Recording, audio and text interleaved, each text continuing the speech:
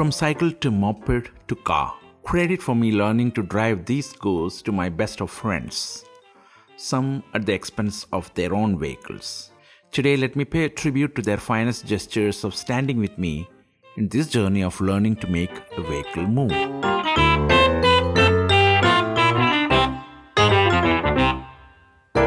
In one of my earlier episodes, I had described in brief how both of us brothers learned to ride a bicycle. We were both in 4th or 5th standard.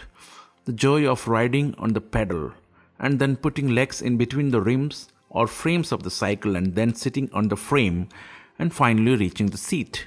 I have gone through all these step by step.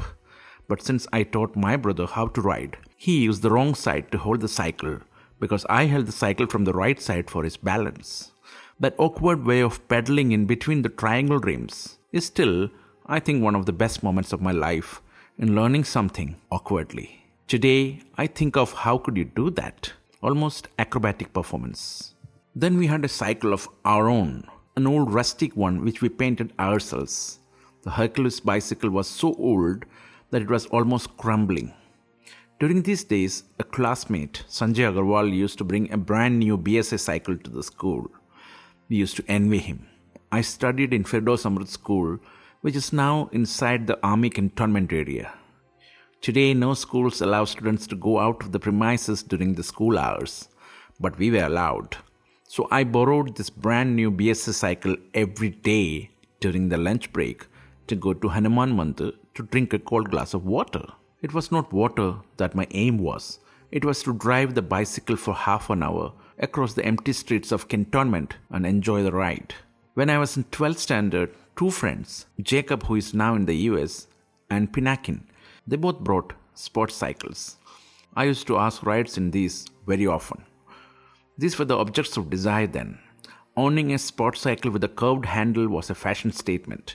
To climb and sit in the seat of that cycle itself was an achievement. You felt elevated. My first upgrade from a cycle was a Luna. No, not owning one, but just riding. My classmate Atul used to bring Luna to school. When we were pedaling cycle in the middle of the day in the hot sun on the way back home, he used to zoom past us. So to impress some girls, I asked if I could borrow Luna for the Christmas night to attend a mass once. Because we had uniform for schools and we hardly ventured out for any functions, I had only a few shirts to wear. I was staying at Naroda then. The small rooms at my home turned into heat chamber during summer. It was impossible to sleep under a fan inside the room. So we used to sleep either on the terrace or on the otla or veranda outside. One night, my neighbors saw a person sitting near the bed where my father was fast asleep. We raised the alarm and the person just zoomed away. He was a petty thief who was searching the key to barge into the house. There were a number of robberies during those times. Ebi, another friend, was staying bang opposite to me.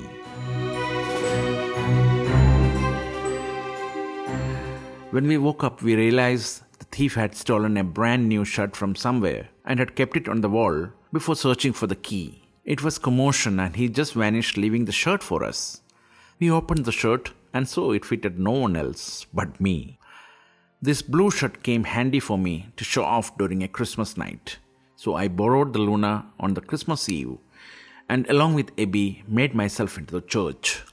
I really don't know how I could impress anyone because the Luna was parked somewhere out and it was dark. But we came back late night home and by morning I was supposed to return it. On the way at a place called Betak, a state transport bus in front of me put a sudden brake. I also applied both brakes, but since the road was filled with sand, the Luna just dragged to hit the bus from the back. The driver of the bus did not even realize something had hit it. But the Luna's headlight was completely damaged and handle was banged. Fortunately, I did not suffer from any bruises.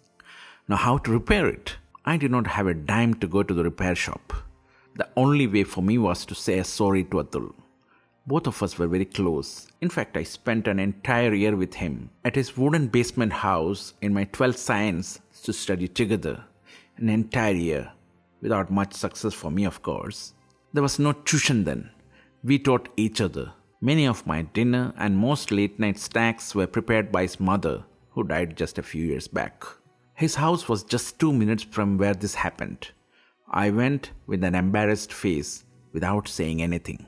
Asked him to come out and showed the damage to him. I can repair it if you show me the service center, I told him. No, he told me. I thought for a moment. Is he going to ask me for a new Luna as a replacement? You just leave it here, don't worry. They will take care of it, he told me. That relief was much beyond words. If you had asked me to get it repaired, I had to beg for funds because my parents had no idea about this entire Christmas fiasco. Atul was lenient enough to give his Luna to me even after this. We still remains the closest of the close friends. After a few months, I realized I cannot ride a geared scooter. There were driving classes for cars, but no one taught scooters and bikes. It was this time that Albin, another classmate, brought a scooter, a Bajaj Super. I shared my concern with him of how I will learn to ride a scooter. One day after the church service was over, he offered to teach me scooter at the Kankuria Lake Road. On leaving the clutch on the first gear, the scooter would jump in the air. This happened a few times when he taught me. So Albin took control of the clutch, stretching himself to the front. His hands, it looked to me then, was longer than I knew. But he was struggling to hold it. After half an hour or so, I got control of it. The road was empty and so I was not facing any traffic. But by noon, people and vehicles both began to appear on roads and I got scared. I was not prepared for it. But Albin was confident that I was all set to ride the scooter myself. So he got down and asked me to drive it alone. I was already scared and this made me double nervous. But I took the challenge. I think I might have gone around 100 meters that suddenly a set of school children crossed the road.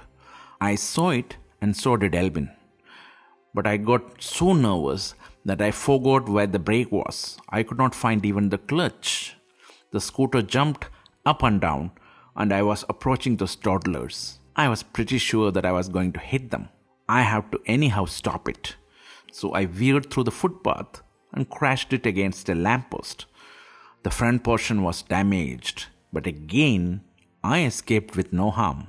By this time, Albin arrived. He saw the scooter front portion banged against the post. There was no damage to the structure though, only the body bangled. He could not stop his laughter, seeing my circus just before the crash landing came. I looked at him and thought whether he was crying or laughing. Again, no money for me to pay the damages. I will have to beg from my parents. He dropped me at the bus stand then and we behaved normal. I was prepared to take a bill for this anyhow. So I asked how much I have to pay for the damages. Nothing, he said. Such things happen. If you want to learn it now, take it and learn before I get it repaired. After many years, it was time to buy a car. I had not learned driving. Much before me, friend Binoy had bought the car and also learned to drive. So one day, as I was sitting beside him in his car, I suggested to him that I need to learn to drive.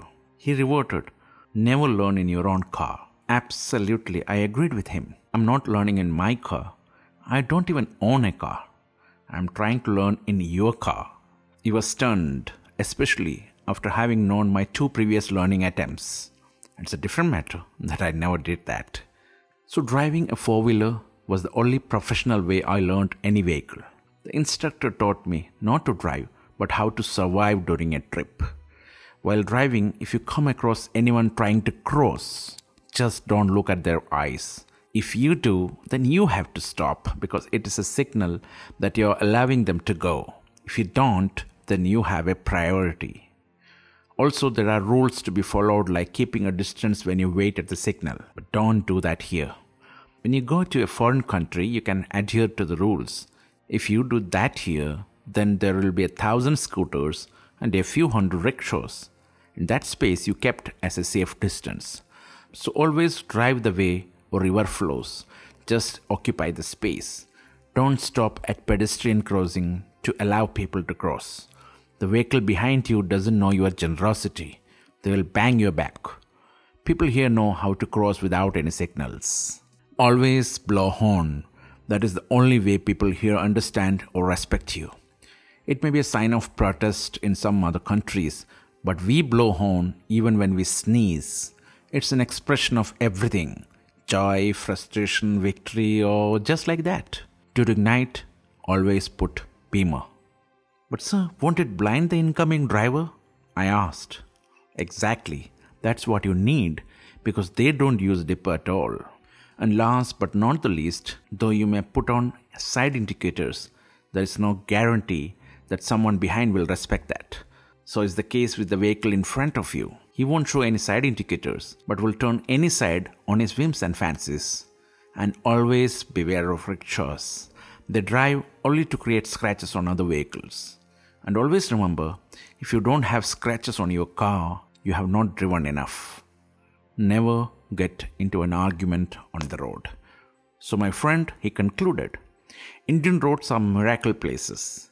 Even God has no idea how it is managed by the drivers. Good luck. When I brought an old Maruti 800, the color resembled that of the shirt the thief left for me. I had finished my driving classes and also had a license. But I had never driven a car alone. I had always instructor sitting beside me. So I took the delivery of the car around 7:30 in the evening and paid the money. The agent reversed the car to the road and gave it to me and wished me good luck. It was as if I was driving a battle tank. I sat at the driver's seat, not knowing how to drive this vehicle home, some 14 kilometers away, and that too in the peak time traffic. I decided to wait for an hour.